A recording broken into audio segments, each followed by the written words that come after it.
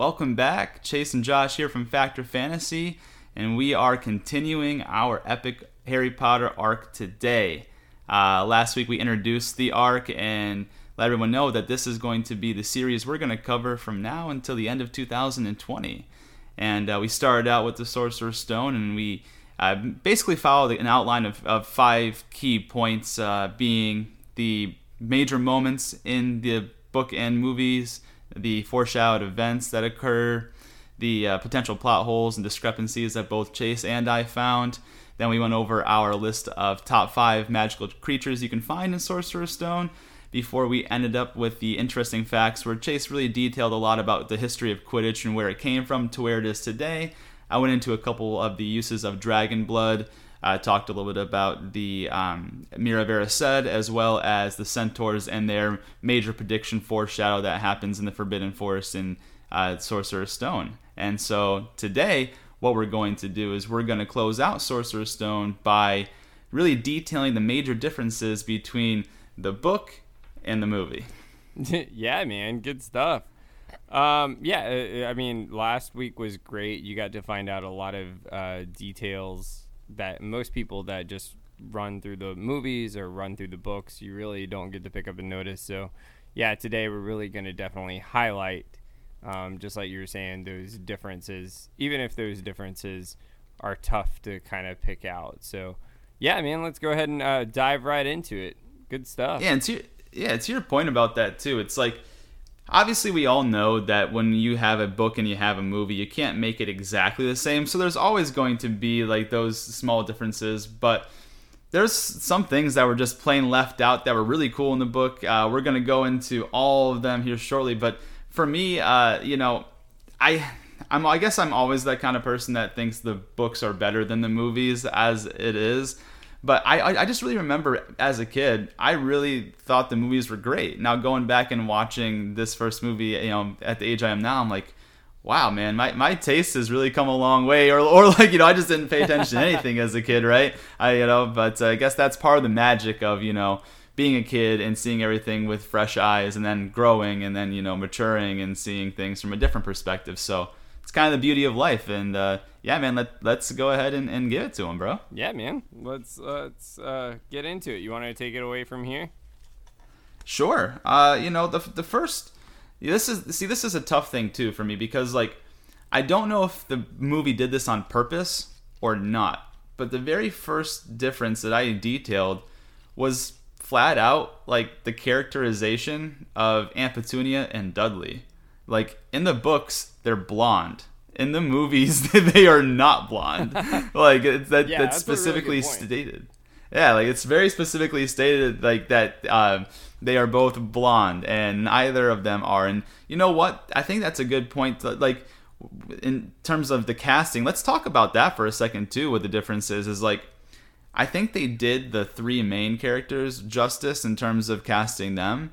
But there is a lot of the supporting characters that I was like, I'm not sure that that's a great casting choice. For example, Uncle Vernon. In my head, when I was reading the book, he looked nothing like that guy that they put as Uncle Vernon. What about you? What did you feel about that? Yeah, no, I remember even as a kid when I first read this, before the movie came out, even the main...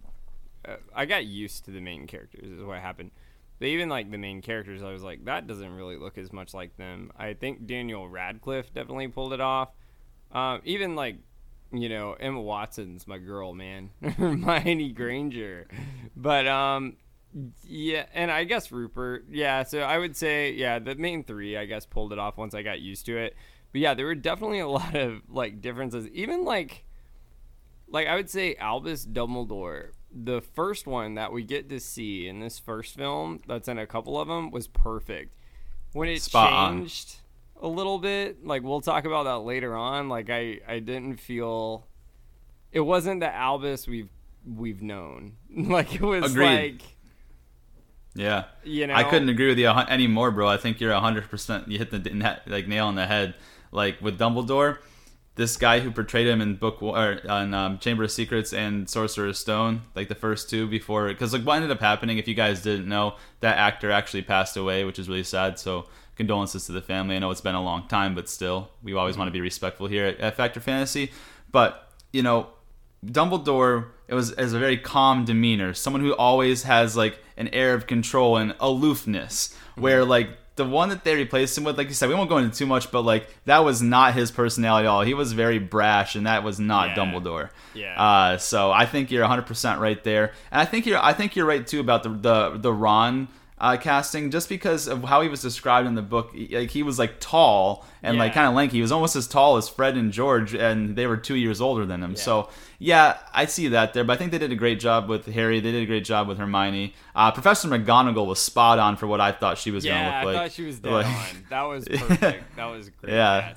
Some good ones, man. They were. But Uncle Vernon was one that I had a huge issue with, because like I almost kind of thought of him, I don't want to say like this because I'm not as powerful or anything, but like just in my mind, he looked more kind of like a Robert Baratheon than like, you know, the guy that portrayed him in this. Like, not that's a bad characterization, but someone who's like short, stocky, like would be kind of like just strong, but not like terribly strong. I don't know, this guy, because the guy that played him just kind of seemed like he was an old fat lazy man. A fat guy. You know what I mean? Yeah, like. He doesn't seem imposing. Like Uncle Vernon was kind of like a bully, and like, how are you gonna be like a bully? Like, you know. And in my head, as a kid, that didn't correlate on the screen. So, definitely. Even Hagrid was a little bit different than I thought. Like Hagrid, like the guy who played him did an okay job, but like, man, because they do like small illustrations at the beginning of each chapter of Harry Potter, and when you see what Hagrid looks like, you know, in the Sorcerer's Stone, there, just not what I pictured in my head. But like, I guess I would say that, you know, he would be a good second option if you're not going to put it spot on. He did okay with the role. What do you think? I thought he did okay. I mean, I kind of pictured more, before I saw him, like a Paul Bunyan kind of character. Like a big Paul Bunyan kind of guy. Almost like, I don't want to say Viking-esque, but like had that whole, like, I'm super built, not just like chunky and fat and tall. Like, does that make sense? Like, yeah, no, I get what you're saying. Yeah, like I think he plays like having Hagrid's mind very well, but physically, I agree. Like, I would assume like a Paul Bunyan, just a giant among men who's very strong, but like he's not like arrogant about it. He doesn't. It's almost like he's like a big dog who doesn't realize how big he really is. Like, he's a nice, friendly guy. You know what I mean? But definitely spot on. I think Paul Bunyan's a great characterization of what I had in my mind for like Hagrid as well. So yeah, cool. Interesting stuff, man. How we all kind of come to those realizations with the casting. So a little bit different between because that's the thing, like that's all subjective, because, you know, some people maybe in their heads they were spot on casting, or maybe they didn't like any of them. So that's just, you know, out of, you know, between me and you, Chase and Josh here at Factor Fantasy, that's just the way we kind of thought of the characters growing up, you know. So but yeah, you know, to kind of highlight some of the differences there outside of just the physical appearances of some of the characters, there's like a really big part just in the very beginning. Like, I know it's not terribly important to the story, but bro, like Uncle Vernon going to his day job, that was kind of cool. It was so cool. So cool. Like, I'm a big fan. Yeah. He was like going there, he was like seeing weird things, like he saw like a group of wizards in cloaks, and like he was getting angry because they looked out of sorts, and he thought they were like collecting a tin for money. And, you know, like going there, he saw owls, and like the owls were flying past and stuff. Like, we didn't get any of that. Like you know, we just like basically started off with Harry already being like, you know, they dropping Harry off, like, you know, with Dumbledore and McGonagall. So I don't know, I just thought that's like something they could have done to make it more closely fit. I know it's not terribly important to the storyline, but I thought that's something they could have added. No, you know? Definitely. And here's my big problem with it is, just like he never says this line in the book. Here's another difference, but it feeds into your point. Is Uncle Vernon says there's no such thing as magic. Okay, well, in the book you're seeing all these things at your job, but yet you're saying there's no such thing as magic, and you're seeing all these things. And even worse is you were having the people at work bring stuff up to him about it. So, like, clearly there is something going on there, but for him in the film to have just complete deniability, not completely, no shots for you guys, but just deniability about that, really does none of this actual true introduction to the story any justice. Yeah. Yeah. I thought another to your point too. I mean, I don't know if it was just straight deniability. I think he was trying to make sure like Harry didn't believe in it. I think he knew, like that. Like he was saying, there's no such thing as magic to like not put any like ideas in Harry's head because obviously Uncle Vernon knew. Because remember, like when he heard the Potter name, he's like, oh shoot, like I don't want to get involved with like Aunt Petunia's sister and their sword, like the Potters, like So like he obviously knew that there was magic. I think it was more along the lines of like trying to make sure that Harry didn't think there was anything, because if he knew about it and he started developing those powers, that's something they couldn't handle, they couldn't stand for. So I don't know. I do think they should have added him going to his day job there, and just instead of just okay, here's Harry at the door, like I don't know exactly. One more thing I wanted to add before I give you a couple to list off is Mrs. Fig. Mrs. Fig does not show up in the movie at all. Like, how like basically in the movie it showed as in like, oh cool, we're all going to the zoo for Dudley's birthday. Where in the book that's not the case. Like Dudley threw a fit that Harry was going to go. He did not want Harry to go, and Harry was supposed to go to Mrs. Fig's, but Mrs. Fig broke her leg, the cat's, and so like that part just never got brought up at all. So I another part there is just like, that helps build the animosity between Dudley and Harry. And in storytelling, that's really important. And they just decided, you know what? Nope, we're gonna leave that out. Yeah, I would be so allergic to that house. By the way, all those cats, the cats everywhere. And remember, in the book, they were describing how Harry was forced to look at her photos all day. Like it was just photo after photo of her cats. Awful. It's so terrible. Yeah, bro. Take the next like 5 points of differences and run with them, man. Cool, man. So the next ones I had, I did have. So in the book, when they go to, I guess it's like the reptile house is what I called it, like the reptile area where the snake was from Brazil.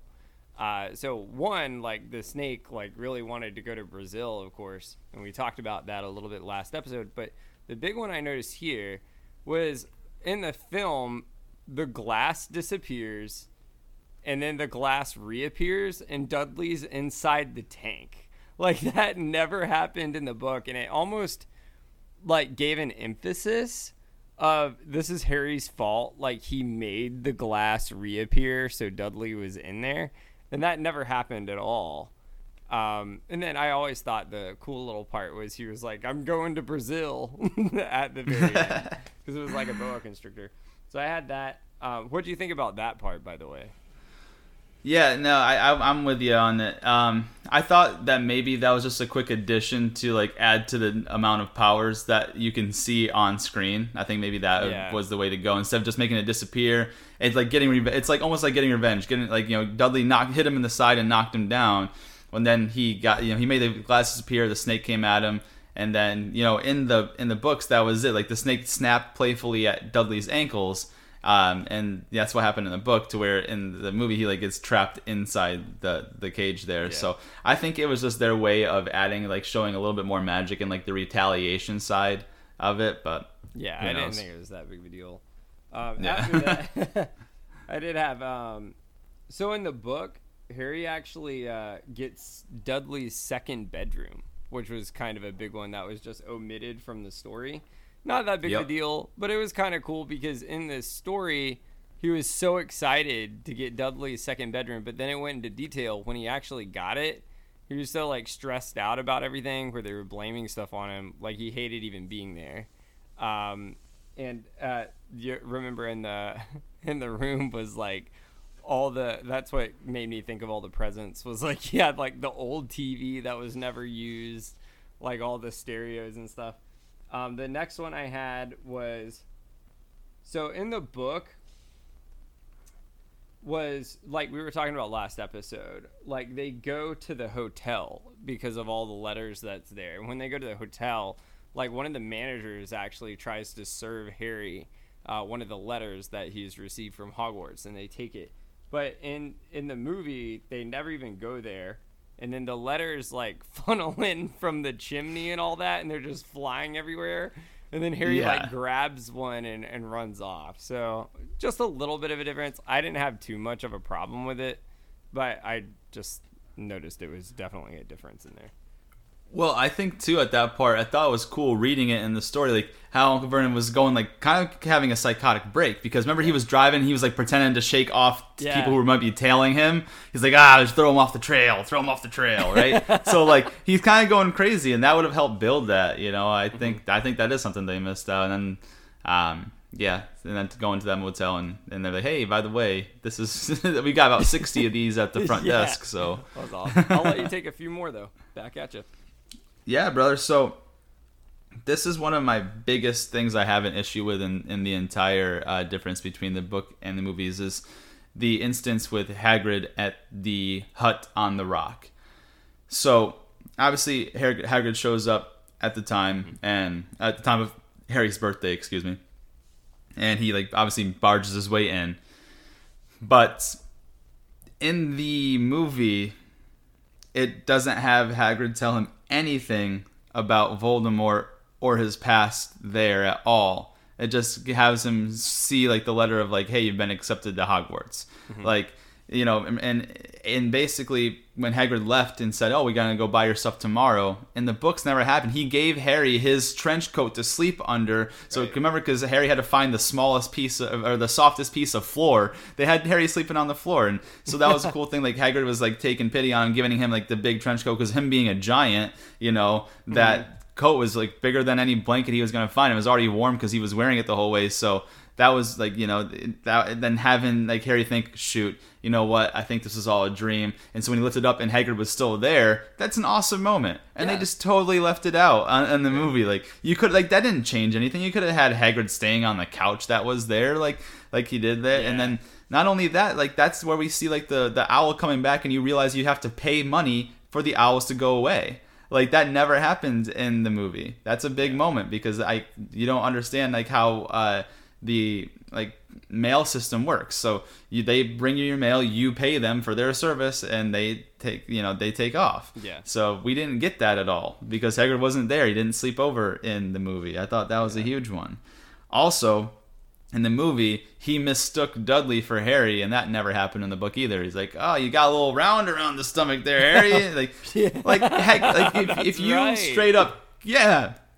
If you should have carried this baby from a burning house that his parents were just murdered at, I feel like you would know which is which, right? Like he did in the book. I don't understand why they tried to add that, like maybe for some comedic relief, I guess. I don't know. I didn't care for it. And, them mistaking Harry, for Dudley, I don't see that. But yeah, I didn't see. To your point, it was a little bit far-fetched. I thought it was kind of funny, but like it was definitely far-fetched. Where I get upset with stuff, which I never had a big problem with a lot of these, like, Josh, our own Jay Nelly right here is a huge Lion King fan. Like, one problem I had with that movie was when they put in some stuff about the scar there when they did the like realistic version, and that's not how he really got it. That's where I start having problems, is if it really changes things. This like incident, like it was like I was kind of like annoyed by it, but like it didn't affect me to the point of like, that's ridiculous, like take it out. So I can see, like, if you want to kind of make it your own, like I'm okay with it, I guess. I don't know. How do you feel about that? Are you like more ticked off? Or? Yeah, it just didn't, because Harry spent his whole entire life being overlooked, and like the time that he gets to feel important about being a wizard, you're gonna act like you don't know who he is. Yeah. Like, I don't know. Like you said, it doesn't change the story at all, and it's not something that is wildly picked up on. It's just one of those things. Like, what was the point? Like, I don't get the point of it. Yeah. But that wasn't anything huge. Just something that I noticed. But I will say, I was annoyed that like they basically had Hagrid tell Harry about Voldemort in the Leaky Cauldron. Like that just completely was different. Like I thought it was cool that the day he learned about who he was as a wizard, and Hagrid was able to kind of give him a quick backstory without going too much into detail about what happened and who he was. That way, when he got into the wizard world for the first time, he at least was prepared mentally for like, hey, like people might come up to me and talk to me about this, but like in the movie it's just like he goes into the leaky cauldron like, oh, you know what I mean, like, you know, he's got no idea who his parents were. So I thought that was unnecessary for them to change that. It didn't take much to just, hey, let's have a conversation on this hut on the rock instead of 3 scenes later in in Diagon Alley. But next one I've got is Quirrell shaking Harry's hand in the leaky cauldron in the book, and then him not shaking his hand in the movie. Now that does change a lot of the storyline because, number one, Professor Quirrell did not have the turban when Harry met him the first time in the leaky cauldron, and he did in the movie. And so basically you're led to believe that once we get to the very, I mean, obviously we've already talked about the ending of the book in last week's episode, so I'll talk about it now, but we realize Voldemort's underneath Quirrell's turban, so that makes you leads you to believe that he was there the entire time, which is just not true with how this book in the story in the book goes. You know, the story in the book, he meets him there, he shakes his hand, and so that's a big moment because that's a foreshadowed event for why he cannot do that later on in the book. So that's one of the biggest things I had an issue with there. And then just the last one I'll talk about before I turn it back over to you is Harry meeting Malfoy in Madame Malkin's robe shop and not right before the Sorting Hat like they did in the movie. They kind of had that build-up of the animosity, which is great. They had conversation, and Harry was getting a bad feeling from him. Then they had the confrontation on the Hogwarts Express. You know, so like it was a build-up to where in the movies it's like they were just lollygagging around, and then they get to right before the Sorting Hat, and he's like, "I'll help you find the right sort of wizards, Harry." Like, okay, man. Like, so those are the next big 3 that I had that I detailed and I had an issue with. I'll let you go from there, man. Yeah, I mean, one thing I do want to bring up that isn't really that big of a difference. I just thought it was cool the way it was portrayed in the book. So remember when he gave Dudley the pig's tail? Well, yeah. Like in the book, it was because Dudley insulted Dumbledore and like the lightning went off and he was like pissed. Whereas like it happened a little bit of the same way in the movie, but it was like different because I think like Uncle Vernon or something insulted Dumbledore. Well, Uncle Vernon insulted him in the book. So in the book, Uncle Vernon did insult him. In the movie, Uncle Vernon insulted him in both ways.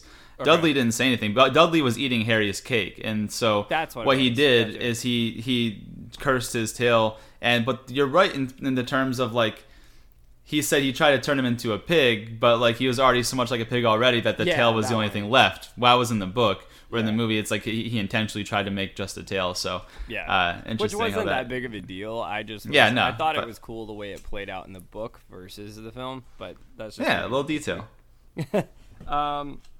Big issue I have that it could have taken 2 seconds to put this in there. The fact that Hagrid was expelled and they snapped his wand. And that was never brought up at all in the film. Like, nothing about it, even in Ollivander's in the book. Ollivander even hinted at, like, hey, you know, is there any of what I made you, like, left? Like, are you using any of it? Like, is it an umbrella or anything? There is no mention of any of that in the film at all. Yeah, to your point, like, Hagrid didn't even go into the wand shop in the movie where he actually did in the book. So, yeah. Yeah. Another thing about the wand shop, this is the one you brought up. Dude pulls out, in the book it was like tons of wands. In the film it was like 3 wands. He was like, here you go. Like, here you go. I think it is clear. We can expect great things from you. And it's like, all right, well, you tried like 3 wands. Like, really? So, definitely. And then the last one I'll bring up and then I'll turn it back over to you. I guess... Yeah, so this isn't that big of a deal really either, but so like Harry, this isn't that big of a deal, but like how you mentioned Draco. So Harry actually originally heard about Quidditch when Draco was talking about it at Diagon Alley. In the film, it's like he heard about it when he, I guess, like started seeing like the Nimbus and stuff, but he still didn't know much about it and then learned about it in school.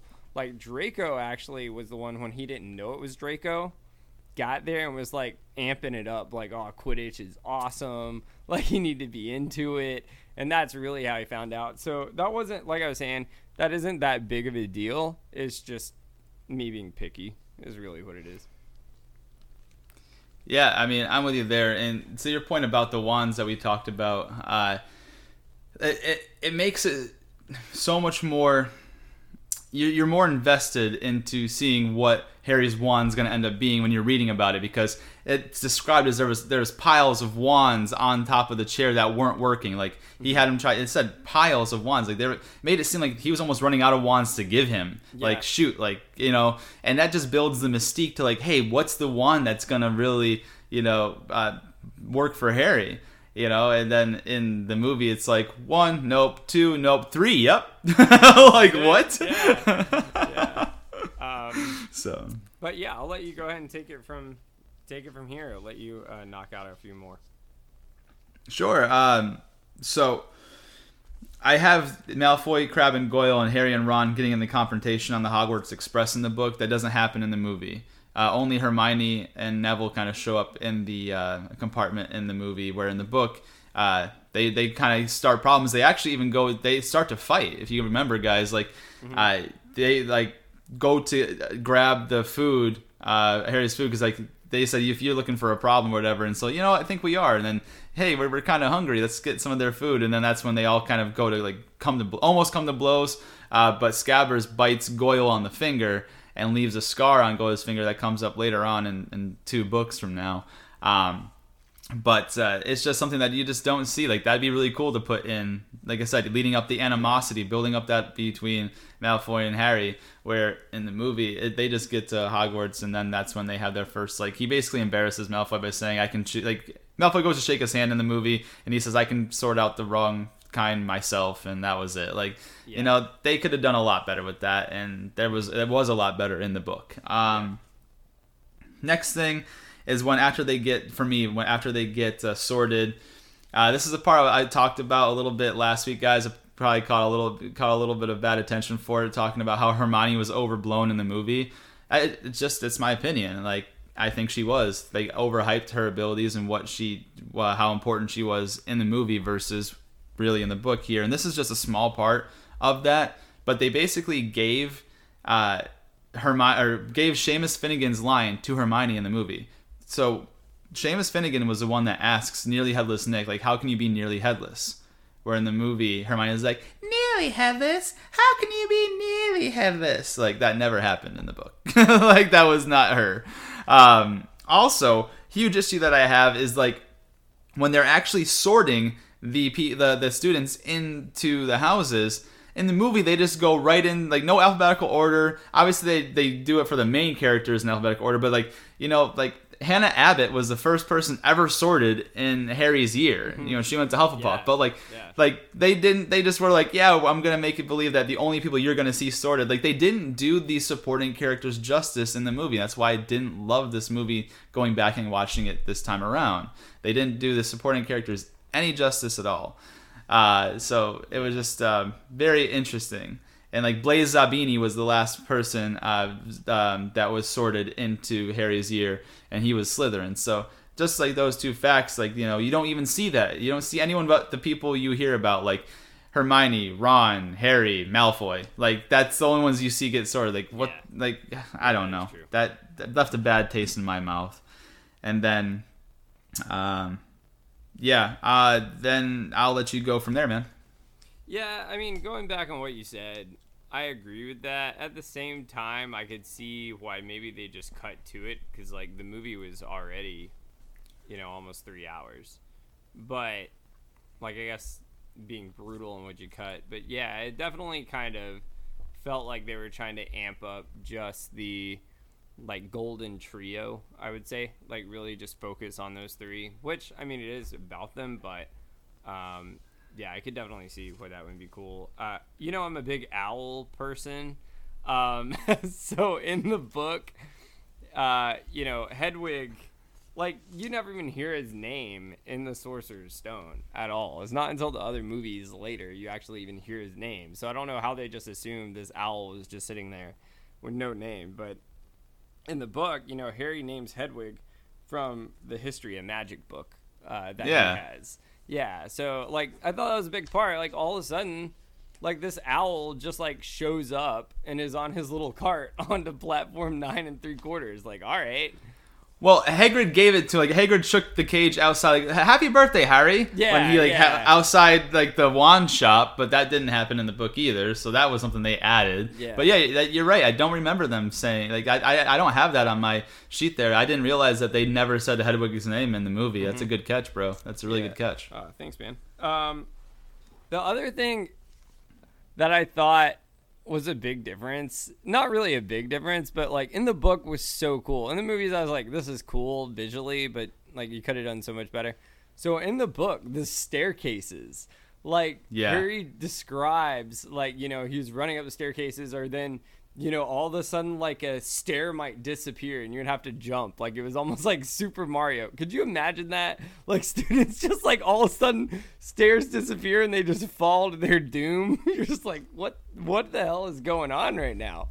Where in the movie, like that was like a big thing for them. They're like, oh, we made these staircases that change. Okay, cool. But like all the staircases did was change. Like how hard is it for you just to take out, like, say staircases disappeared, or show like one student, like Finnegan, if he was like jumping from staircase to staircase, that would be so Finnegan, and you could have like portrayed it. But that was just like another difference I had in there. Not that big of a deal, but in the book, it was just so cool hearing about that. I was like, I would love to like be there and witness this. The other thing I had, so Harry actually at Diagon Alley in the book, he actually goes back to the Dursleys for a few weeks, whereas and remember, like Uncle Vernon drove him to platform 9 3/4. In the movie, it was Hagrid that he went with, and it was almost like he just like went there with Hagrid, like, okay, well, next stop, platform 9 3/4. Yeah, that was really weird. Like, I was like, okay, so we just, like, I guess 3 weeks you just, like, spent in that little bar area.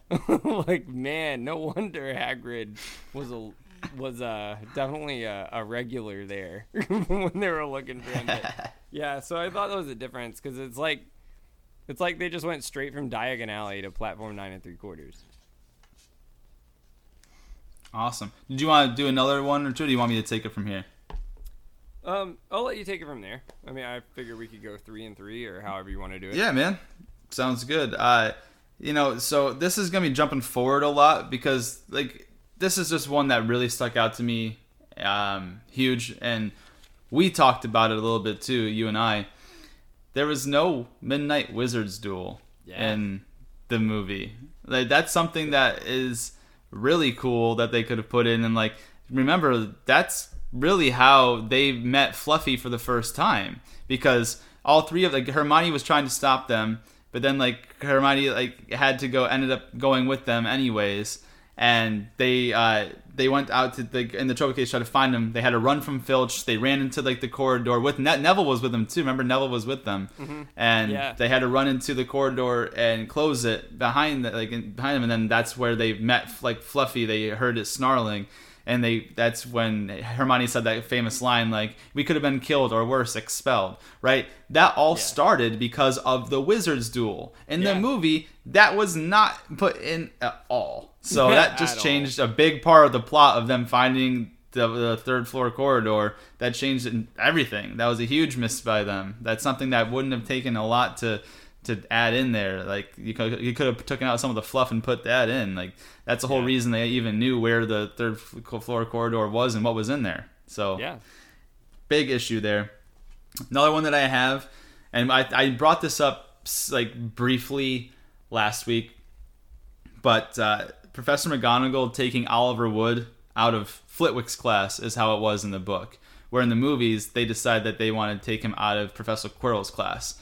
I just don't understand the need for the change. Like, there doesn't change anything to the story at all, and there wouldn't be anything budget-wise. Like, all you would just have is the one teacher instead of the one teacher. Like, the room could have even looked the same. No one would have noticed. Like, what was the point of, like, showing or taking it out of Quirrell's classroom? Is that something they just thought that actually happened. Like the director's like, yeah, it was Quirrell's classroom, or like, was that a mistake, or like, did they do it on purpose? Because if they did it on purpose, I just don't see the benefit. I don't know, but didn't like that. And you remember in the movie, Hermione shows Harry his dad's name on the plaque for Quidditch. She said, "You're not going to be terrible at Quidditch. You know, it was in your blood." Mm-hmm. Hermione never tells Harry that. Hermione doesn't know that in the book. Yeah. In the book, Professor McGonagall says your father would have been proud. Mm-hmm. So those are the other ones that I wanted to point out before I toss it back to you. Just have big issues with those. Yeah, no, I had a big issue with that one too, because Hermione's my girl. Like, I give her number one all the time, but this was definitely part of that whole overplayed her character. Like, she just knows everything there is to know about Hogwarts, even though Hogwarts has rooms that most people have never even discovered. So my boys Fred and George know that place better than anyone, baby. Fred and George do, though. Yeah, that's that later on. Yes, sir. So a few things I had. One big one was actually Peeves. Do you remember Peeves in the book? Yeah, the poltergeist. Yeah, Peeves the poltergeist. Yeah, so he wasn't in there. I thought Peeves was really cool. He was just like a nuisance, but yeah, he was cool. He was a cool nuisance. Yeah. He was almost like a ghost almost, but like they kept the ghost in there. Like, same thing. Like, I don't know why. So this is a cool point that I want to bring up now you mentioned that the difference between a ghost and a poltergeist is ghosts can't interact with the physical plane and poltergeists can. That's why he was able to throw chalk and mess around with actual stuff, where ghosts can just kind of fly through things. So poltergeists can actually interact with the physical plane. Ghosts cannot, but that's all I want to say. Wouldn't that have been cool to like see, say, if like Hermione or something sitting there, and then like it just hits them with chalk and they just turn around, like, really? And yes, like, dude, Peeves would have been a huge thing that they should have added in there. Been awesome.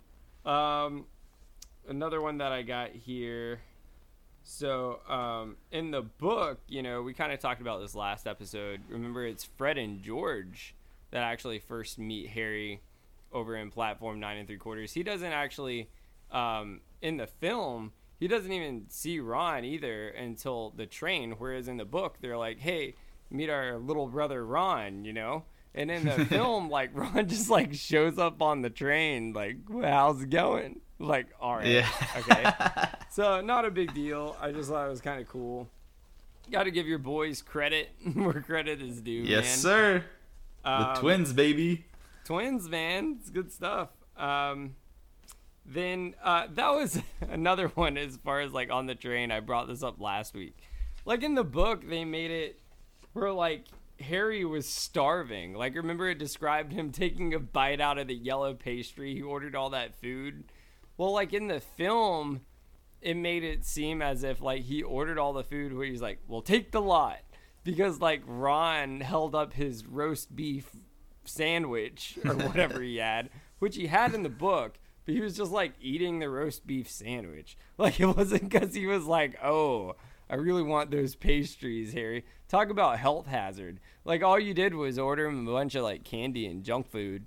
But, you know, like, I can go with it. That's just not the way it played out. It made it look like Harry was like some saint because he ordered him like all this candy from the gold he got at Gringotts. So that's what I thought of that. For sure, man. What do I want to take next here? Let's see.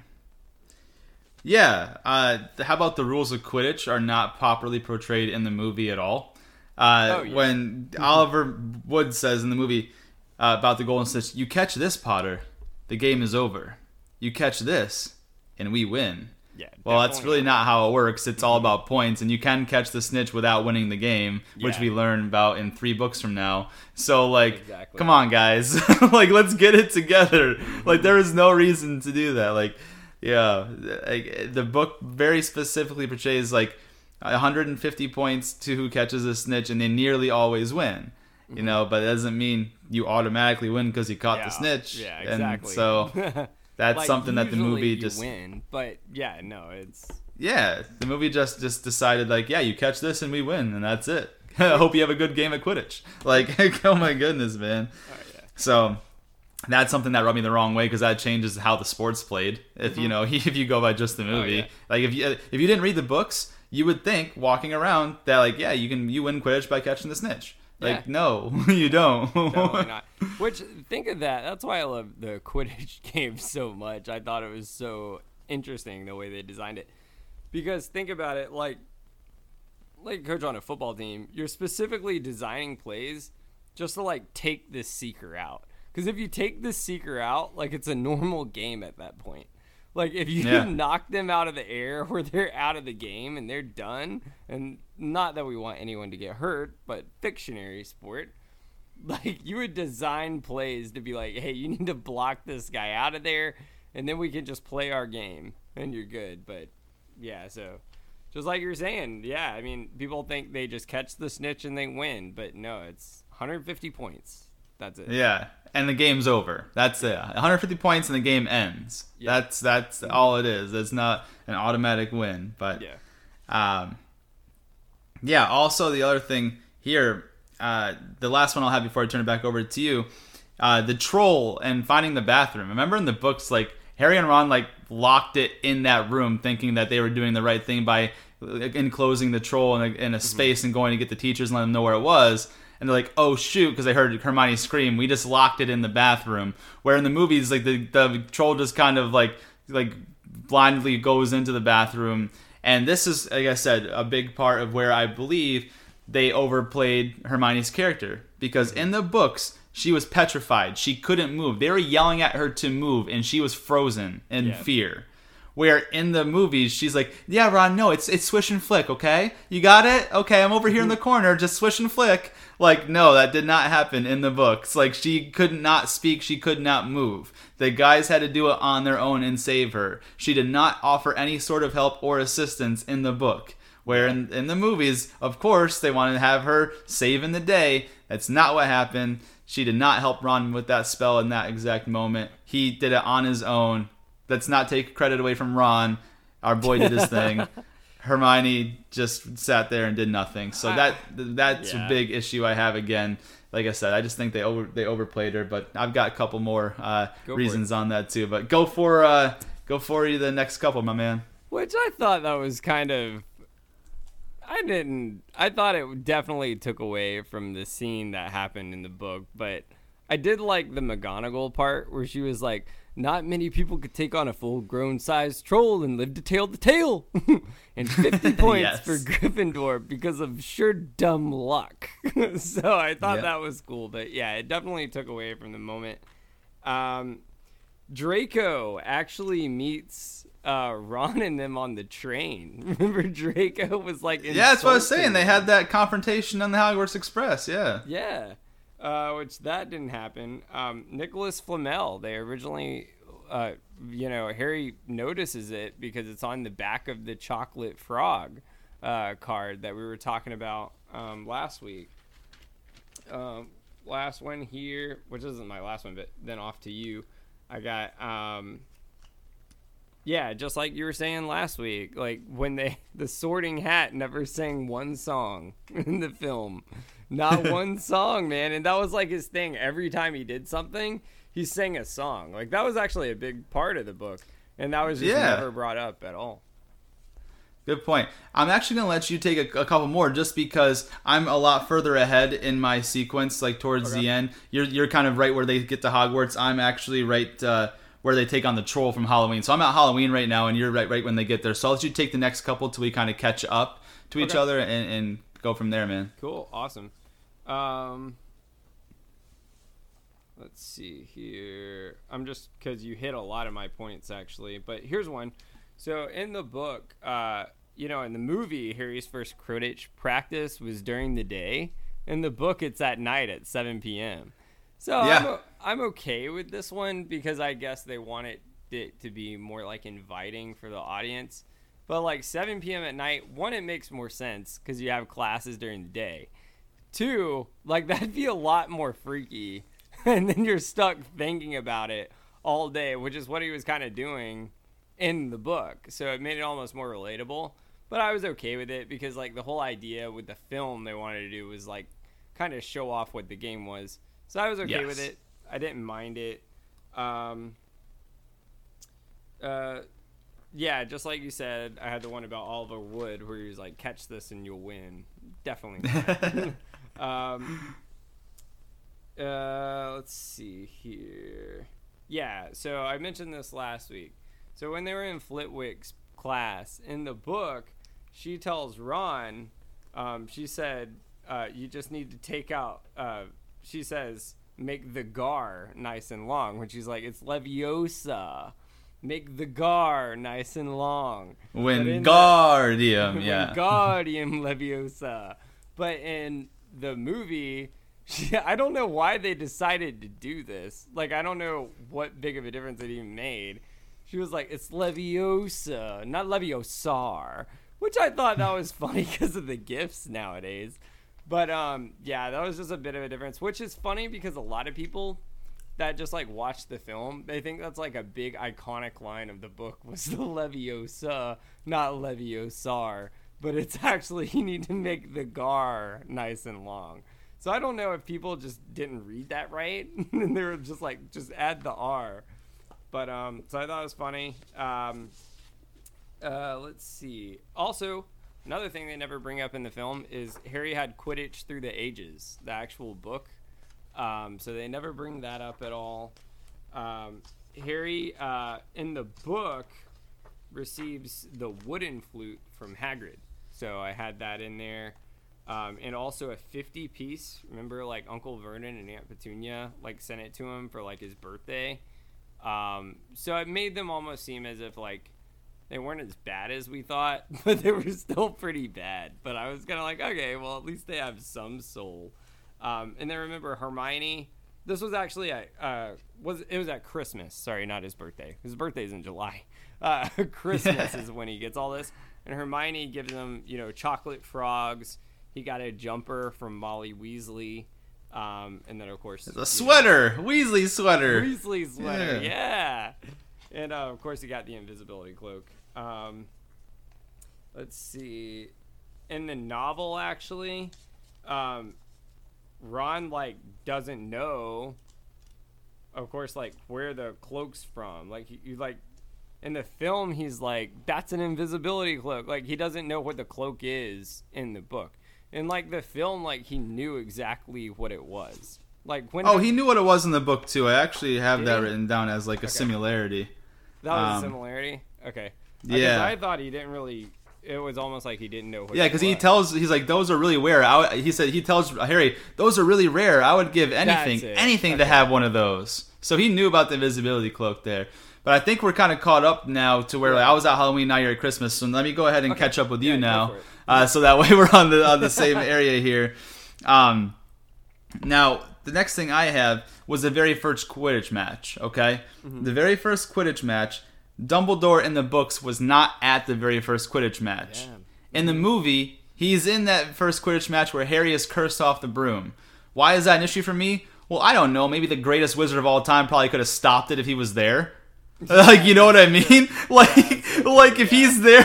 If he's there watching Harry being cursed, do you know how bad that makes him look in the movie? He's like, oh man, look at Harry up there about to die. That's crazy. Where was he all movie, by the way? Dude, literally, where was he? There's only another book I can think of where he's nowhere to be found the entire time. Dude, Dumbledore really didn't play a big role in this. You're right. He didn't really play a big role in Sorcerer's Stone. He was just out of the loop. He ended up coming. Remember the whole reason he came to the second Quidditch match is so something like that didn't happen again. But why would you portray that in the movie? You make Dumbledore look really bad because in the movie it shows him there watching Harry do anything, and he just doesn't do a thing. Yeah. He just sits there and I'll just let Snape mutter the counter curses. You'll be fine, Harry. It's all good, man. You'll be fine. That was just really silly of the book to make Dumbledore look. Silly of the movie to make Dumbledore look that bad by being there when that was happening. So, also, what's up with the movie only showing one Quidditch match and not a second? You know how big that was for us? We love Quidditch. Show us as many Quidditch matches as you can, man. Yeah, dude, why? Take out some other stuff. I don't care what else you take out, but don't rob us of Quidditch. Of Harry catching the snitch in record time. You're gonna take that out? What? He was diving down. You thought he was gonna hit the ground there. And then that's Dude, he did it right in front of like Snape's face. Like he grabbed it right, like he whooshed by Snape and snatched it right out of like the air right next to Snape when Snape was the referee. Like you're just gonna not give us that awesome like record time catch? Whatever. It is what it is. I understand why they did it because they wanted to really build up the rivalry between Gryffindor and Slytherin, and that second one was against Hufflepuff. It's fine, but like I don't know. It was annoying that they only got one Quidditch match, and then. Now, for me to catch up with you at Christmas time after they got the invisibility cloak, this was a huge difference. When we get to the Mirror of Erised, when Harry looks into the movie, he only sees his mom and his dad with him in the reflection. Mm-hmm. In the book, it says he sees at least 10 of the Potters. He sees like the whole family, like the grandparents, like people with like other, like a lot of people with the green eyes, people with his knobbly knees. Like he sees the entire family, not just his mom and his dad that shows in the movie, which I think it would really show the depth of that desire of wanting a full family in the movie. If you just add 8 more people, all you gotta do, if as a casting director, is grab people as extras, put them in the one scene. That's not going to cost you barely anything, and it's going to add a whole lot more like raw emotion to the scene. I don't know. They think they really dropped the ball on that. Like they said there was at least 10 other people in the mirror in the books, and then nope, just Harry's mom and Harry's dad in the movie. It's all good. Yeah. That's the only one he misses. He doesn't care about the rest of his family. It's only his mom and dad that matter. Yeah. No, that's ridiculous. Just a comment on that real quick, too, in the book, like his mom was pouring tears, crying. Like it was so much more emotional, whereas in the film, she was just standing there.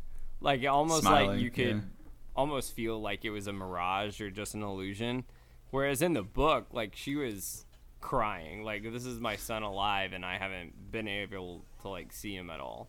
So it was just which is like crazy because that's what leads to people going mad, is because that's not really happening and that's not really her. That's his deepest desires of his heart. Mm-hmm. So what makes that really heartbreaking is like in his mind he would see his mom crying tears of joy to see her son again. Mm-hmm. So like that's even worse. Like that's something you definitely should have mentioned there. But I'll let you go back to. I think we're all caught up on timeline now. So take away some new differences from Christmas then. Okay, let's see. You mentioned the Quidditch match. I put, so in the book, we mentioned this a little bit last week. So Harry, like, hopped on his broom and, like, saw Quirrell and Snape in the forest. In, like, the movie, he was, like, in the library, I guess, which I can see, I guess, why they did it, because it made more sense for the film for where they were in the setting. Like, there was no way for him just to hop on a broom and fly to the forest he's never been to. But, yeah, I guess that's why. And I thought it was cool, like, Snape, like, reached out and tried to grab the invisibility cloak, almost like he was feeling someone was there. That was definitely a difference, like, 2 complete settings. The next one I have is... So, remember, we talked about this last week a little bit.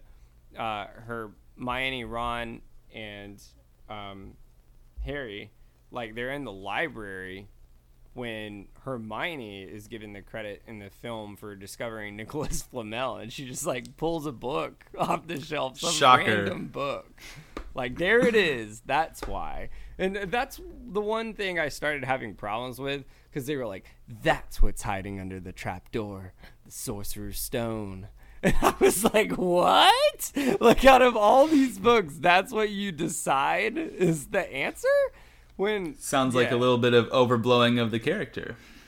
Here we go. And then I guess the last one I have, before I let you take it away here, was... So I guess Norbert is like a big one. We talked about this last week. Yeah. So like in the book, they go to the tallest tower, which is the astronomy tower, to get Norbert to Charlie's friends so they can take him away, because they're trying to actually help Hagrid and like smuggle him out, which is how on the way back. Because... Yeah, just to touch on that quick, because Malfoy saw Hagrid with the dragon, which is illegal. So there you go. Right, that's why they wanted to get him out of there. Yeah. Yeah, no, you're good.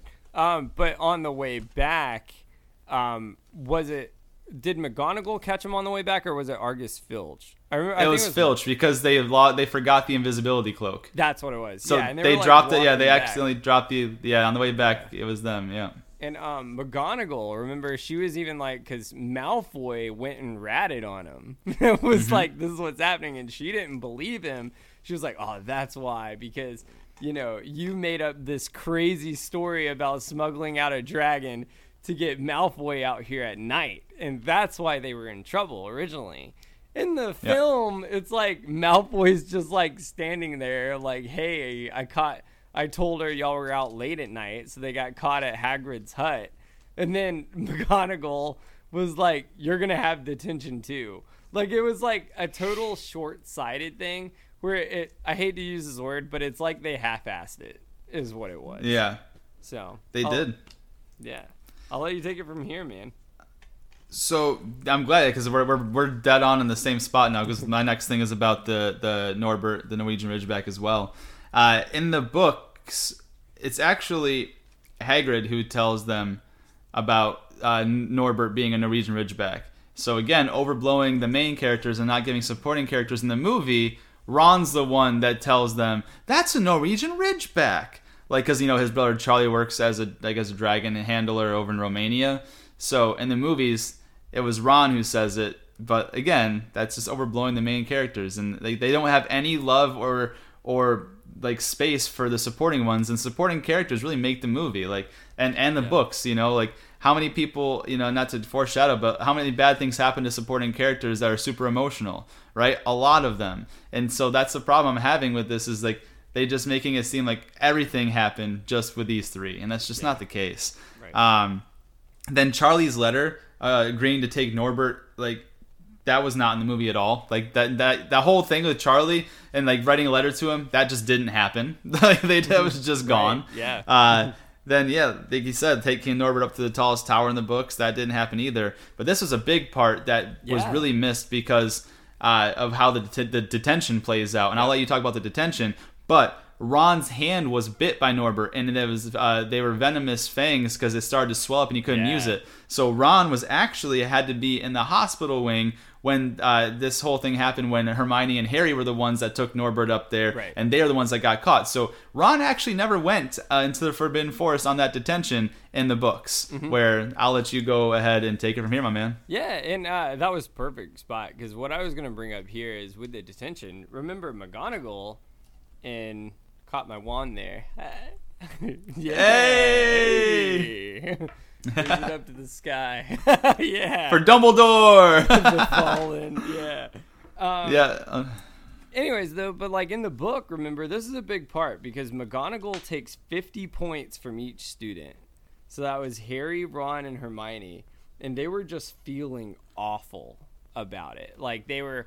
Remember? Well, it wasn't Ron because Ron wasn't out. Remember, Ron was in the hospital in the books. In the books, Ron was in the hospital. They took it from Neville. It was Harry, Ron. Neville. It's Harry, Hermione, and Neville. That's right. I knew it was three. Neville. That's who it was. Yeah. But they were just feeling. Well, one, the difference is, whereas in the film, of course, she took like 20 points from each of them that was there, and of course, Ron wasn't actually there in the books, but. The big difference here, in my opinion, is they were just feeling awful. Like, it describes them as, they were being ridiculed all the time, actually on the Quidditch field. Like, Harry, they were calling him the Seeker because he was out late at night, and he was just getting dogged for it. And they, remember, they were originally, like, in first place, and then they were taken out of first place for the House Cup. Because they had lost so many points and just all the time, like no one would sit next to them, no one would talk to them. And that was really not even in the movie. Like no one even cared they had just lost all these points at all. It's a great point. Yeah. And just to touch on that real quick too, because like what you were saying, when they were treating him poorly on the Quidditch field, Harry offered to resign in the books. He's like, I'll resign from the Quidditch thing. And Oliver's like, well, how are we going to gain those points back, you idiot?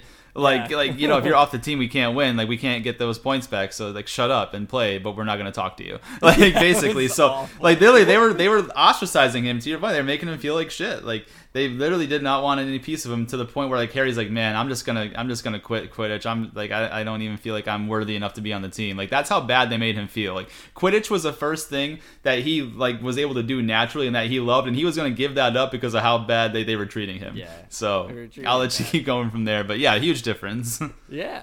And then I just have, when they went to the Forbidden Forest, this was like a big difference. So Ronan's not even there in the film, and it was, what was his name? Bone or something? Bane. Yeah, Bane. I'm terrible at names. Yeah, and Bane. They're not even there. And then the other centaur, like his friends. How do I pronounce it? Firenze, right? Firenze, yeah. Like, remember, he was described as having like, I almost remember as like blue eyes and like silver. Palomino body and blue eyes. Yeah. And like he looked like totally different in the film. Like, it's like brown, just basic, like nothing special about him. Whereas when you run into him, because they had already seen, I'm summoning the Malice in the Chalice card, baby. Go for it. Big Dirty at its finest. Malice in the Chalice, baby. Cheers, bro. Malice in the Chalice. The only thing I wanted to say here for my Malice in the Chalice card today, because now that we're on the point of centaurs, the very first time I have ever seen a centaur was in the movie Hercules. That was the first time I ever saw a centaur. It was like the blue one with like the beard, and he was angry, and he was like in the water there threatening Meg, and that's like one of the first things that Hercules had to defeat was the centaur in the river. So I always had that image in my head when I thought about centaurs, is the blue one from Hercules, because not only was that the first time I saw a centaur, the first video game I ever played on PlayStation 1 was the Hercules video game, and you had to beat the centaur in there too, and it was awesome. That's my Malice in the Chalice card, that every time I think of centaurs, I think of Hercules, the blue centaur, the angry guy with the beard, and he ended up getting donked on his head and knocked out. It was awesome. Dude, that's awesome. So I remember send that baby out to the Shadow Realm, and I'm going to send it back to you, boy. Oh, man, that was good stuff. I remember playing that on the computer, man. Like, that's what it was about. Like, I remember going through the training where you remember you had the sword and you were at Phil's place. Dude, yeah. Awesome. I love the little, like, Gatorade bottles, the Herc juice, like, you'd squirt it in. Oh, it was great, man. That game was awesome. That's so true. Me too. That's awesome, man. What was it? Actually, that was my favorite movie growing up. I remember seeing it in a theater in like '96 with my dad or something like that. Like, we were on vacation. My dad's like, I'll take you to see this while your mom goes shopping with your aunt or something. I was like just enthralled. I was like, this is the greatest movie ever. Best day ever. Oh, that was great. Anyways, okay, so that was an awesome Malice in the Chalice, by the way. Thanks, bro. That was awesome. So let's see. So also going back to Firenze, is that how you say it? Firenze, F-I-R. Yeah. Gotcha. Firenze. Yep. Yeah. He also like throws him on his back, and he gets to ride off like Jon Snow escaping beyond the wall. Like, that happened in the book, never happened in the film at all. Like, I guess they just walked back. Is what happened. Maybe it was too hard with CGI. Who knows? Yeah. I have no idea. Like, who knows? Also, like, when Harry sees Quirrell / Voldemort in the forest drinking the unicorn blood, like, he starts having visions of that green light, and his scar is like burning, like it's like hurting really bad. Like, in the film, like I said, he was just like, man, sore, tender. I was like, all right. Like, it sucks. Yeah. Then the other big one was, after this, I'll let you take it away. We talked about this last week. Devil's Snare. Devil's Snare, baby. In the book, so Hermione kills it with fire. In the film, she like tells Ron to relax, and that's when she like shoots the spell up into the sky and the sunlight comes out, because I guess that's its weakness. Apparently they just pull that out of their rear end. Like, I don't know where that came from. And then it like dissipates and Ron falls down. In the book, it was so much cooler. Like, she shot out like the fire and it like burned it up and stuff. So I thought that was really cool. And also real quick, in the key room, they all in the book. So Harry, Ron, and Hermione, they all three got on brooms, whereas like Harry just like got on it to save the day in this room. So I'll let you take it from there. Yeah, I mean, a lot of that is exactly what I have here. There was like two things that I just had different. That like the detention in the forest only included Harry, Hermione, Neville, and Draco, not Ron. I believe Ron was part of the detention in the movie. I think, again, more about them trying to overblow the importance of the three main characters. And then also, like, there was a switch, remember, in the books. At the beginning, it was Draco, Neville, and Fang. They were together, and they went one direction. And then Malfoy scared Neville and sent up the red sparks. And that's what made Hagrid go over there, grab them, and said, all right, Harry, he won't be able to scare you. Go with Malfoy, even though he's an idiot. Yeah. Then that's how they changed up there. And then that's why that Harry ran into Voldemort or Quirrell or both, like when he was drinking the unicorn blood with Malfoy. They didn't start that way. They had to be switched up into those teams because Neville's a scaredy little cat. So yeah, that's something there that was pretty. I thought maybe not wildly important, but definitely noteworthy. Yeah, no, definitely, definitely noteworthy. Yeah, and then now back to your point, just to add little pieces of detail to what you've already said in terms of the Devil's Snare. Devil's Snare didn't get Hermione in the book. It grabbed her ankle quickly, but she was able to get away fast before it was able to ensnare her and get to the side of the wall. Mm-hmm. And that's where she burned it with the blue flames that she used to set Snape's robes on fire. The blue flames burned the plant. There was no like bottom floor that they fell through to. They just burned the plant so it could unwrap Harry and Ron, and they ran to the wall too, where they got out the side door. Right. So that was just a lot different than, all right, relax, okay. And then they fall through to the bottom. Right. Like, I don't know what we were doing there, guys. And then also to your point as well, I wanted to add in the room with the keys, yeah, they were all three on there, and they had like a plan. Like, Hermione was going to go below, and Ron was at the top, and Harry was trying to catch in the middle, basically trying to box in the key. They had like a whole teamwork thing where, like you said, in the movie, it's just like, I'm Harry, I'm going to get it. Like, you know? And it was like this one broom like sitting there for him. Kind of like, all right. 100%. And let's see where I got next. Yeah, so the next thing I've got that was big difference is Ron rides the chess knight in the movie, where in the book they actually take the place of the chess pieces. So the chess pieces move off the board, and those three people just take. That's why it was so much worse in the book when Ron got struck, because he didn't have the knight to take the brunt of the force. He got knocked the freak out with the queen smashing him with her. And granite. Yeah.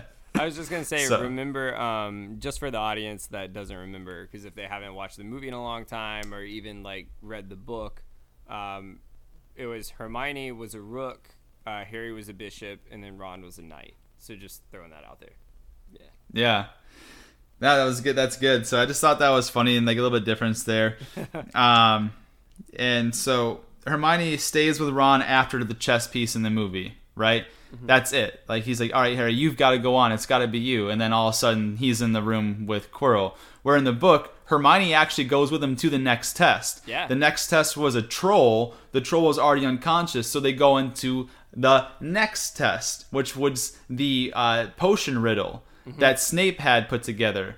And that's when like they had the purple flame door behind, the black flame door ahead. You couldn't go back or forwards without taking one of the vials. But some of two of the vials would kill you. So like, that whole thing was just omitted from the movie. Like, showing Hermione's logic and how she solved the riddle and all the vials would have been very cool. It wouldn't have taken that much to do. And they just decided that wasn't important enough. Like, that wasn't cool enough or something. They were like, yeah, you know what? They don't need to see that. The wizard's chest was good enough. We'll just go ahead and take it through. Like, are you kidding me? That was that was really important because remember, there was 7 people who had a defense to guard the Sorcerer's Stone. We had obviously we had Hagrid with Fluffy. We had Professor Sprout with Devil's Snare. We had Professor Flitwick who made the keys fly and enchanted them. We had McGonagall transfigured the chessboard. We had Professor Quirrell with the troll. We had Snape with the potions, and we had Dumbledore with the Mirror of Erised. So, like, that's really important. You can't just skip over this stuff. Like, 7 is a magical number. Like, 7 is a really big number in the magical community. And, like, having them go through all those trials and how really well protected this stone was really led to how dangerous Voldemort really is too. How he was able to get past all those as a shadow of himself, literally a shadow and vapor who was able to attach onto the back of his head. So yeah, literally. That's what I'll go ahead and turn it over to you because that gets me angry, and I'm gonna let you go on there before I go into a rampage. Oh, no, you're good. I was a quick question too, because wouldn't it be kind of cool? What if the troll wasn't already knocked out, right? What if Hermione and sorry, Ron, you're gonna have to sit this one out. He's unconscious on the chessboard. Unconscious, bro. Yeah, what if Harry and Hermione got to that troll? It would be a cool moment if, like, Harry and Hermione took him on because she had that moment where it was like, I don't need to be petrified anymore because at least I have one of my friends here. Like, that would kind of be a cool moment. Now, at the same time, they're already beat to hell and back. Like, you're going to go take on a troll? So, I guess, like, they lucked out on that one. So, I'm willing to accept it. Just touch And what's crazy... Yep. Sorry. Oh, the only thing is, what's crazy, too, is, like, they mentioned that troll was even bigger than the one that was in the Halloween. Like, they said much larger than the 12-foot troll that came in for Halloween. So, which, like I that's said, pretty crazy. You heard this on the podcast first. Imagine this Horror Nights house. What if it was a Horror Nights house set up just like Sorcerer's Stone, where you had to go through each of the levels? That'd be so cool. So cool. Or like the chess pieces, and as you're walking through it, like, you don't know what's real and what's not, and the chess pieces move. Or then you get to the end, and there's like the sleeping troll, and you're just like, what? Yeah.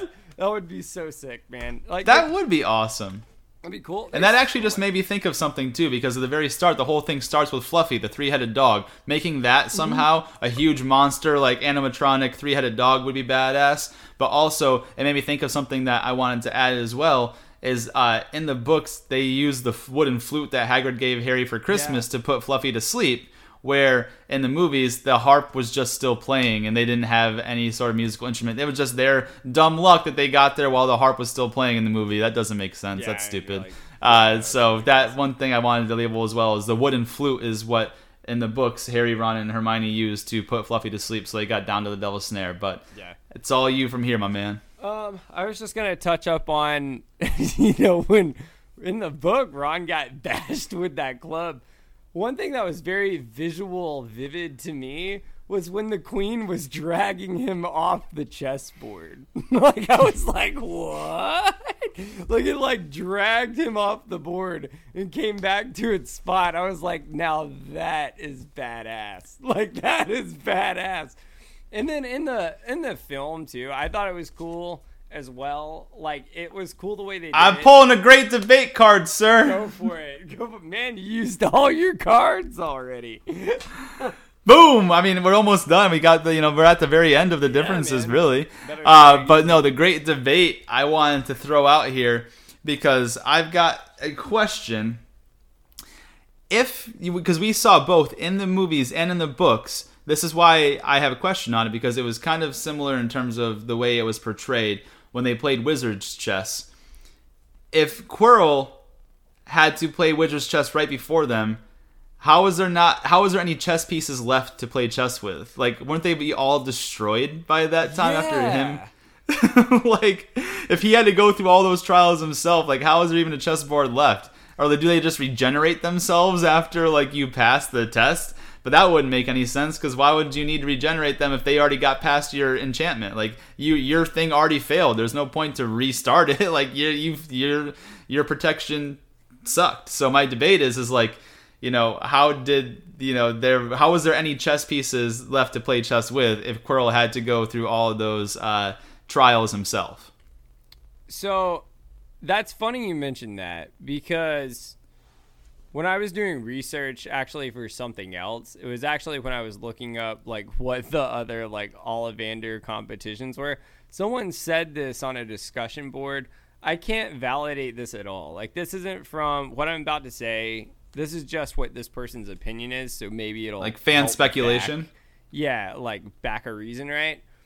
This isn't from J.K. Rowling. Like, all the information Josh and I present to you is from a valid source. Like, we don't go pull crap off Wikipedia. Like, that's or if not like, what or we we'll do. say, or we'll go out of our way to say, hey, this is just fan speculation. Like, well, if it's not something that we've gotten, we'll at least tell you guys ahead of time, like, hey, this isn't like official source. This is just what the fan theory is or something like that. Yeah. So yeah, 100%. But what I heard, let me see, because I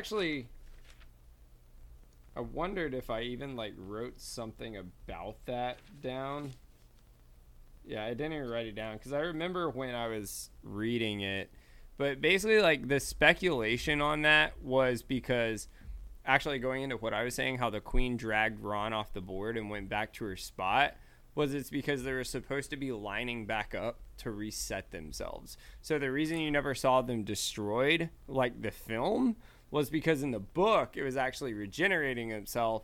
But as far as the film, I can't even like defend that at all. Like, there's no defending that. Like, all those pieces should have been gone unless they magically just came from like the room of requirements, just like magically came down somehow. But as far as the book, the speculation is what I would say, based on how she dragged Ron off the board and didn't kill him with that big ass club thing. I guess it's because they were trying to reset themselves, I would say. And so here in the book, I actually have this page, page 282. So Ron started to direct the black pieces. They moved silently wherever he sent them. Harry's knees were trembling. What if they lost? Harry moved diagonally 4 squares to the right. Their first real shock came when their other knight was taken. The White Queen smashed him to the floor and dragged him off the board, where he lay quite still, face down. So that makes it even seem in the book like they died. Yeah. Like, they just like, that's it. Like that they are a bunch of. Let me see if they actually said something else too. Let's see. Yeah, every time one of their men was lost, the white pieces showed no mercy. Soon there was a huddle of limp black players slumped along the wall. Like, they were like dead, just laying there on the side. So like, I don't know. Do they just like come to after a while in the book? They're like, oh, okay, now we're not unconscious anymore. Let's get back to our thing. Like, I just don't know, man. That's my debate. Is like, what do you think is the case? Like, how did Quirrell like go through it, and then all of a sudden there's a perfect chessboard that they have to play through, as if Quirrell didn't just play through one? Like, I don't know, man.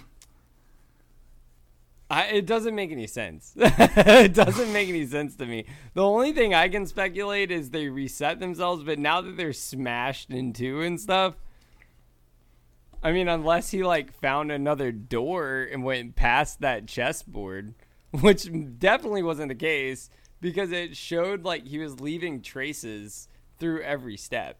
So unless he could like warg into a Dementor and just like fly through the door or something, I don't know, man. That's one. I don't ever get stumped on debates, but that's based on what I read. That's the only speculation I can even have for this. And I can't even defend the film. Like, the film, I was going to say, I actually liked the part where the queen, like, pulled out a sword and stabbed the knight. And, like, Ron, like, fell. Ridiculous, cheesy, slow motion. But Ron, like, fell to his doom as everyone was looking, and they're like, remember, we're still playing. When Hermione goes to, like, save him. A little bit of foreshadowing. She was going to go rescue her Romeo. Oh, where art thou, right? Romeo? Yeah. I don't know, man. You got me stumped on that one. You definitely win that debate, because I can't.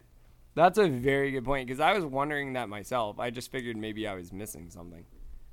Yeah, I don't know, man. I guess that my best guess would be that maybe Quirrell is able to move the pieces with his wand. He's a more skilled wizard, and maybe he's able to move the pieces with his wand, and instead of having them destroyed, like, he's able to make them go off on his own. I don't know, but even that doesn't make sense because Professor McGonagall is like the most accomplished transfiguration like woman in the Harry Potter universe. So like you think that she wouldn't have been able to, because only people that would try to steal the Sorcerer's Stone are accomplished wizards. It's not like they're expecting 11-year-olds who don't know magic to steal it. They're expecting someone like Voldemort or like a dark wizard to try to steal it. So of course they got to make it hard, like the best of the best. So like, yeah, that doesn't even make sense either, man.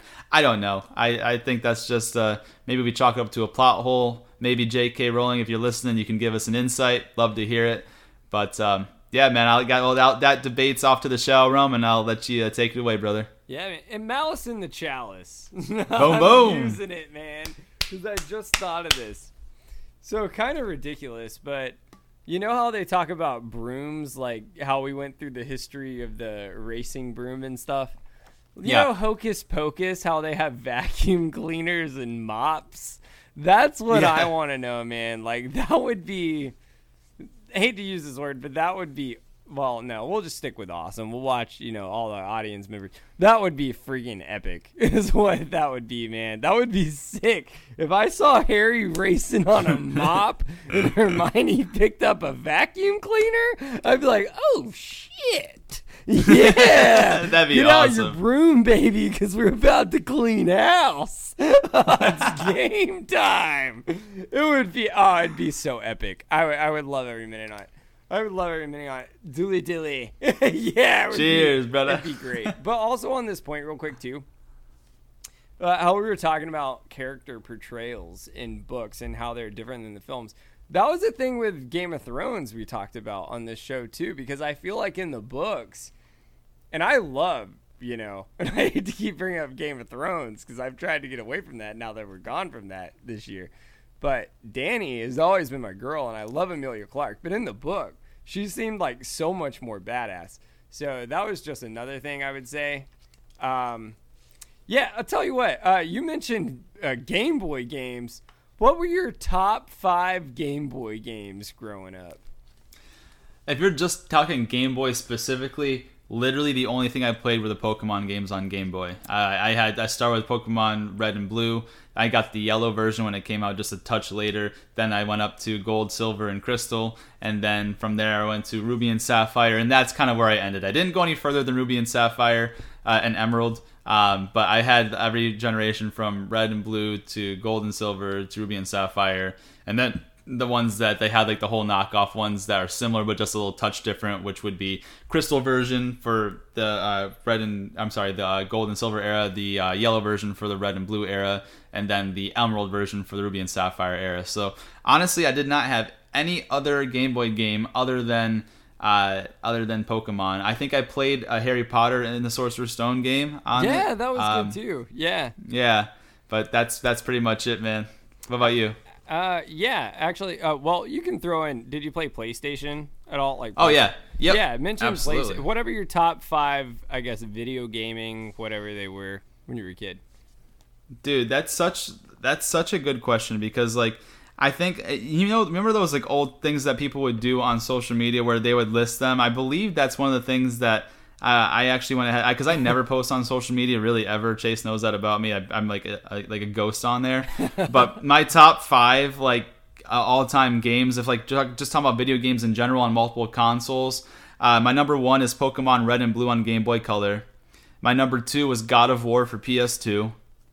My number 3 was the Crash Bandicoot series for PlayStation 1. Yeah, that was good. That was awesome. Yeah, my number 4 was the ESPN NFL 2K5 for the original Xbox. And then my number 5 were the Madden series, all for PS2, Xbox 360, and now Xbox One as well. So those are my top 5. Didn't you beat me like 100, like 0 or something one day? Josh, it was a lot. Mutilated me bad one day, and I thought like I was fine. And then there was like 30 seconds left. I was like, I'm just gonna run out the clock, and then he forced a fumble, like returned it again for another one. But no, I like it. They let's see. Actually, funny story. I used to have. Do you remember the Dragon Ball Z game for like Game Boy Advance or whatever that came out? That was like you could do the Kamehameha blast or whatever. I remember it on like the consoles. I don't remember it on the game, like Budokai and that one. Like I remember those on like the consoles. I don't remember them in the Advance. I didn't ever play them on the Advance. Gotcha. It had like just came out on the Advance or something, but same thing. I guess my top probably would be Pokemon Red. I used to crush that game. Like I crushed it, man. I had the Blastoise, so I destroyed. Oh, I was like, get out of here, GTFO. Anyways, sensory. But then I would say actually. Do you remember the game Banjo-Kazooie on like the N64? Wow, that's a name I haven't heard in a very long time. I used to destroy that, and you fought like the witch and stuff. Speaking of witches, man, definitely top Zelda Ocarina of Time. I used to destroy. Went through all the temples, got the water shoes, the hover shoes, all the tunics, the Master Sword. I was epic. Jak and Daxter, actually. I played Jak and Daxter 2 all in one game, all in one day. And then I guess my final one would be Kingdom Hearts 1. Kingdom Hearts 1. That was like classic. Like I never really got too much into like 2 and 3 and stuff. I bought 3 just for a sense of nostalgia and never opened it. It's still on my shelf. Like just because people were talking about it down here because we live next to Disney. I'm like, you know, I got money nowadays, but it's like now that you have the money versus like when you're a kid, you know, you'd clean your room like 1,000 times, mow the yard like all summer for like $30 just to buy this like game you wanted. Now like we have the money to buy it, so I like bought it and I never actually played it. Like it's still in the plastic. So I would say, yeah, what did I say? Pokemon Red, Dragon Ball Z, Game Boy Advance with Goku. Then I had Banjo-Kazooie, Zelda Ocarina of Time. And then the final one was, what did I just say? I just told you. Kingdom Hearts. Kingdom Hearts 1. Yeah, so that would be my top 5. So Mouse in the Chalice, I had to use it. Haven't used it in a long time. Off to the Shadow Realm for you. Love it. Good stuff, man. I'll let you take it away. Yeah, I mean, I only have 2 more bullet points of like major differences for the rest of it. The next thing I have is like in the book when Harry finally confronts Quirrell at the very end by the Mirror of Erised. In the books, the ropes wrap him up. Like he Quirrell snaps his hands and like ropes like bind Harry. He even tries to move and falls down because he tried to keep talking so Quirrell can't focus on the mirror. Where in the movies he's just standing there like, hey, what's going on? You know, we don't learn anything about, like, you know, that's the point in time where he thought it was Snape, and then he's like, well, you know, Snape hated your dad while your dad was at school. You know, like, that's just something that didn't come up there in the movie. And then the last thing I have before I let you finish off your differences is like the shadow Voldemort running through Harry in the movie. That was weird. Like it comes off of Quirrell's head because he like burns to ashes. Where like that does not happen in the books. That's something that I guess they just kind of added for their own effect in the movie. So after Quirrell turns reminded me very similar of like the Thanos snap almost when they just kind of disintegrated into like whatever. So I guess once that was done, Voldemort was in his vapor form and like passed through Harry, and that's when Harry like fell back and passed out. Yeah. Where that's not the case of what happened in the book. What happened in the book was like way more climatic. Like Quirrell was on top of him trying to choke him and kill him, and as he was trying to choke him, his hands were blistering up and burning. And so Voldemort tells Quirrell to kill him with being an adult wizard trying to kill Harry. He goes to say perform a curse, and Harry puts his hands on his face, and his face starts burning. And then he knocks his hand off, and Harry grabs onto his wrist and holds on for dear life. Because while he's doing this, Harry's scar is bursting into pain, and he can't see. Then the pain is making him lose consciousness and passing out from how bad it's he's in agony. And finally, he holds on till at the very end, he feels Quirrell's arm wrenched from his grasp, and he said he knew all was lost, and he passed out. He woke up in the hospital wing. That's so much crazier than what happened in the movie. And obviously Dumbledore is the one that got there in time. So great. Awesome. I summon with the gods of the underworld. Power level over 9,000, baby. The great debate card. Oh, Perfect. yeah, based on Just what in time, because that finished my differences, man. So I'm good. Go for it, bro. You all in. So my great debate on that is when, his scar was burning. So there is a part, we're not going to give away spoilers. This is a really long time from now. We'll actually talk about this. But my debate here is based on another book that happens a long time from now that's in this series. Was Voldemort, through the scar, actually trying to possess Harry in that vapor moment? I don't know, but what is kind of crazy is that Voldemort could read Harry's mind. Because remember, he said he's lying. Like, it's in his pocket. Like, in the book, he literally says the stone's in his pocket. So he could read Harry's mind even in, like, his destroyed vapor form, which is a big testament to how powerful of a wizard that Voldemort was. Yeah. But in terms of was he trying to possess him through it, I don't know, because I think that if that was the case, what was the point of having like Quirrell like blistering up? Like it just seemed like any time, because remember his scar started hurting heavy in the forest first. Right, it's like anytime Voldemort's near, it's not necessarily like they gotta be touching. I just think the closer the proximity they are to each other, the worse it hurts, because like he's the one that caused the scar. So I don't think he was trying to possess him per se, but I think it's still pretty important to note how powerful of a dark wizard that Voldemort was, and was able to read Harry's mind even in his vapor form. But I don't know, man. What do you think? Do you think he was trying to possess him through it? It just doesn't seem like he would be able to do that. Like everyone knows Harry. Like everyone would know like Harry would have nothing to do with any sort of like dark magic. I don't know. It's a tough question, because my initial thought says no, right? My initial thought says definitely not. The catch is, here's my reasons why it could be plausible. I don't think so, but it really makes you question whether or not this is what was happening, because Voldemort was in a vapor state. At this point, you have a Quirrell that is getting blistered up, which I pictured like, just blisters, like with pus and stuff everywhere. Nasty. Yep. And then Harry's scar is burning, which we find out what, all that stuff is much later on. But it's like we know Voldemort has that power, and he needed a body at that point to thrive. And I mean, Harry was only 11, but maybe if you think, you're already so connected to this person, and this person's so young, and he's already been able to resist my power. If I'm able to possess this person, and it's this person, I'm unstoppable. Like, I can easily take on Dumbledore or whatever's in my face. So I could think it's plausible. I don't think that's the case. But it just makes it interesting. And to back up your point, I don't think it is the case, because Voldemort said kill him. Like, why would you kill someone if you're trying to possess him? So I just thought it was interesting.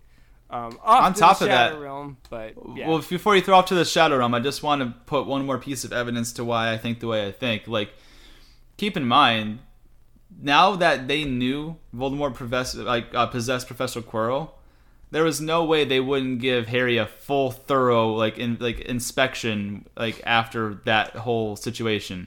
Dumbledore, they're all gonna make sure that they have all the best magic protecting Harry, or at least making sure nothing bad happened to him, like something like that, like a possession. Like Dumbledore is the first one he woke up to in the hospital wing. You know what I mean? So I just think that if that was the case, Voldemort would be really dumb to do that, because at that point in time, him being so close to Dumbledore, Harry being so close to Dumbledore, he would be able to know. I think that it would be a foolish move on his part, because at that point, I bet Dumbledore could probably figure out a way to stop Voldemort from ever coming back if he just latched on to Harry, because he would know at that point. So I think so, because they already think about it. It's like, fool me once, shame on me. Fool me twice, shame on, or fool me once, shame on you. Fool me twice, shame on me. Right? Yeah. So because hey, you got me with Professor Quirrell. I didn't see that coming. Well, now what? I'm looking at everyone, making sure they're not possessed. Right? Yeah, so right. Which I can buy. My only thing is, Dumbledore did buy a letter apparently. He went off the seat of his pants on a letter, but Okay, off to the Shadow Realms with you. That was good stuff, man. I didn't think we used was those cool. cards that quick. That was cool. Just some other quick differences, not much. You hit pretty much all of them that were very similar to mine. Just one was, remember when Quirrell turns around. So in the film, he actually sees Voldemort's reflection in the mirror. Whereas in the book, like, he actually sees him when he takes it off, turns around, and he, like, backs up towards him. We talked a little bit about that last week. Also, like, in the book, Quirrell snaps his, like, when you were talking about the ropes, right? In the film, it was, like, fire or something. Like, he, like, snapped his fingers or something, like, fire came up. So, like, he couldn't go anywhere. By the way, I did want to say this. If y'all listened to that 5-hour episode of my rewrite, I read it online. I knew I was remembering something like this from somewhere because there's a part in my rewrite where it's just like this. Arya's getting pulled into the ground by the chains from the faceless. That's right. Yeah. That's right, yeah. So just throwing that out there. But other quick things was in the book, Harry's parents appeared in the mirror of Erised, which was near Voldemort at the time. And, you know, he was saying, like, he can help him bring them back if he returned the stone to Voldemort.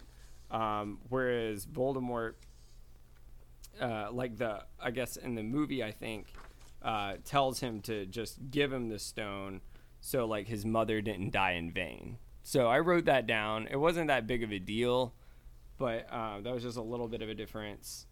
Well, one thing I want to touch on there, because I'm at the part at page 292 of the book, his parents are never mentioned in the book being in the mirror at that point in time with Voldemort there. So this is what Harry sees when he looks into it. He says, Quirrell moved close behind him. Harry breathed in the funny smell that seemed to come from Quirrell's turban. He closed his eyes, stepped in front of the mirror, and opened them again.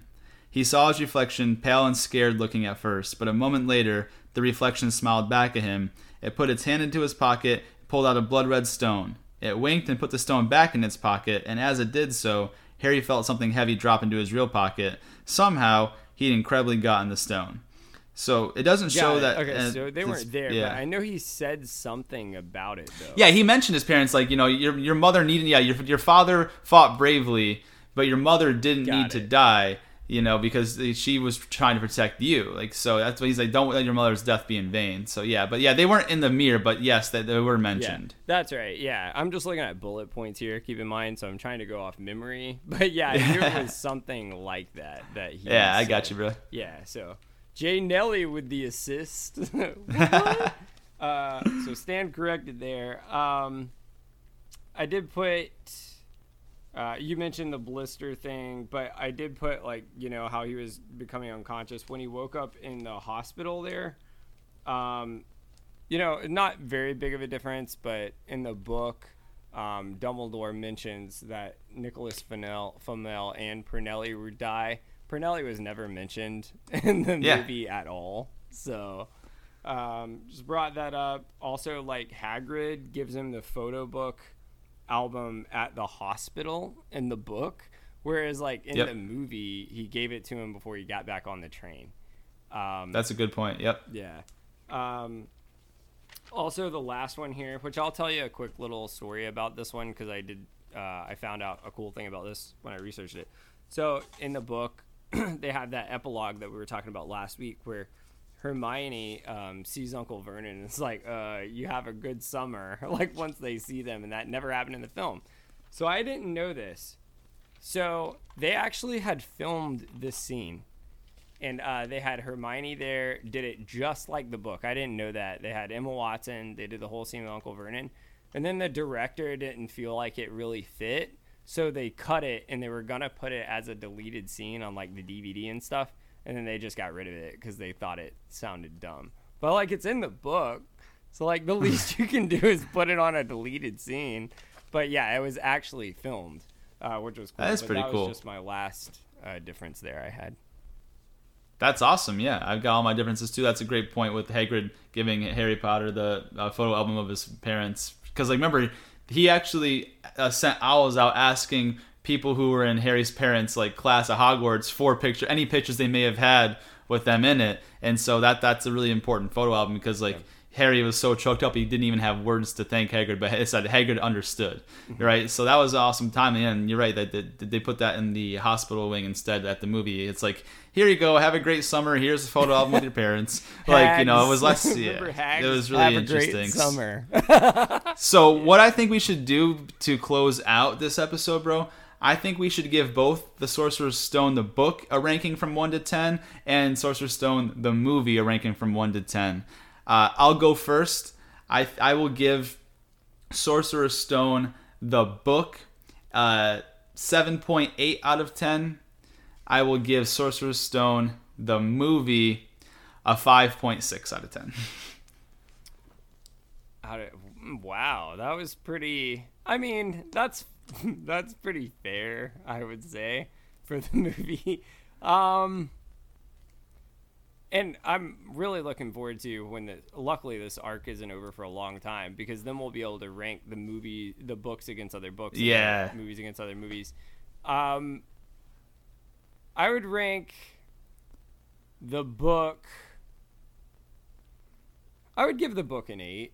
Like, I would give it a solid 8. Because, like, here's the thing. I didn't like how child vocabulary was like through there, like it wasn't, but at the same time it sold me with how descriptive it was, and its point was to be for these children, and you were able to get a lot of information and be efficient in there and establish this entire universe versus J.R.R. Tolkien or George R.R. Martin. You took up 30 pages describing a leaf. So like, I gotta give Joanna Rowling, I gotta give her credit on that. That was pretty impressive to me.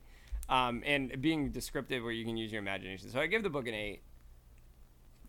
A movie, back when I saw it in 2000 when I was a kid, I gave it a 10, man. Like, I thought it was phenomenal. I went back and watched it. I give it a 6.5 because I should rank it lower than that. But I love Hermione Granger. It's Leviosa, not Leviosar. And I think she is phenomenal because she has got that little spicy pompousness that every girl in 4th grade, if it's like the girl you had a crush on in the 4th grade and watch stack like their hot stuff so they won't talk to you, but secretly they have a crush. That's kind of like who Hermione Granger was. That's why I rank her number 1. But overall, and I like the guy that played Albus Dumbledore. Like Harry, you know, I thought Daniel Radcliffe, like, let's be real, Daniel Radcliffe, his acting ability is not the best. He is no Leonardo DiCaprio, I'm sorry. But, like, the look, he does have the look there. So I give it a 7.5, but that's, well, what did I say, 6.5? Sorry, 6.5, but that's being generous. Like, I'd probably give it a 6, but because of Hermione Granger alone and Emma Watson, and she's awesome, I give it a 6.5. Awesome. Well, there's our reviews for it. I gave the book a 7.8, and I gave the movie a 5.6. Chase gave the book a flat 8, and the movie a 6.5. So, perfect, man. Well, yeah, I think that we did some awesome stuff here today, closing out Sorcerer's Stone. I think it's about that time where we say thank you to the audience and tell them that this has been another ridiculous production. Chase and Josh, Factor Fantasy, signing off.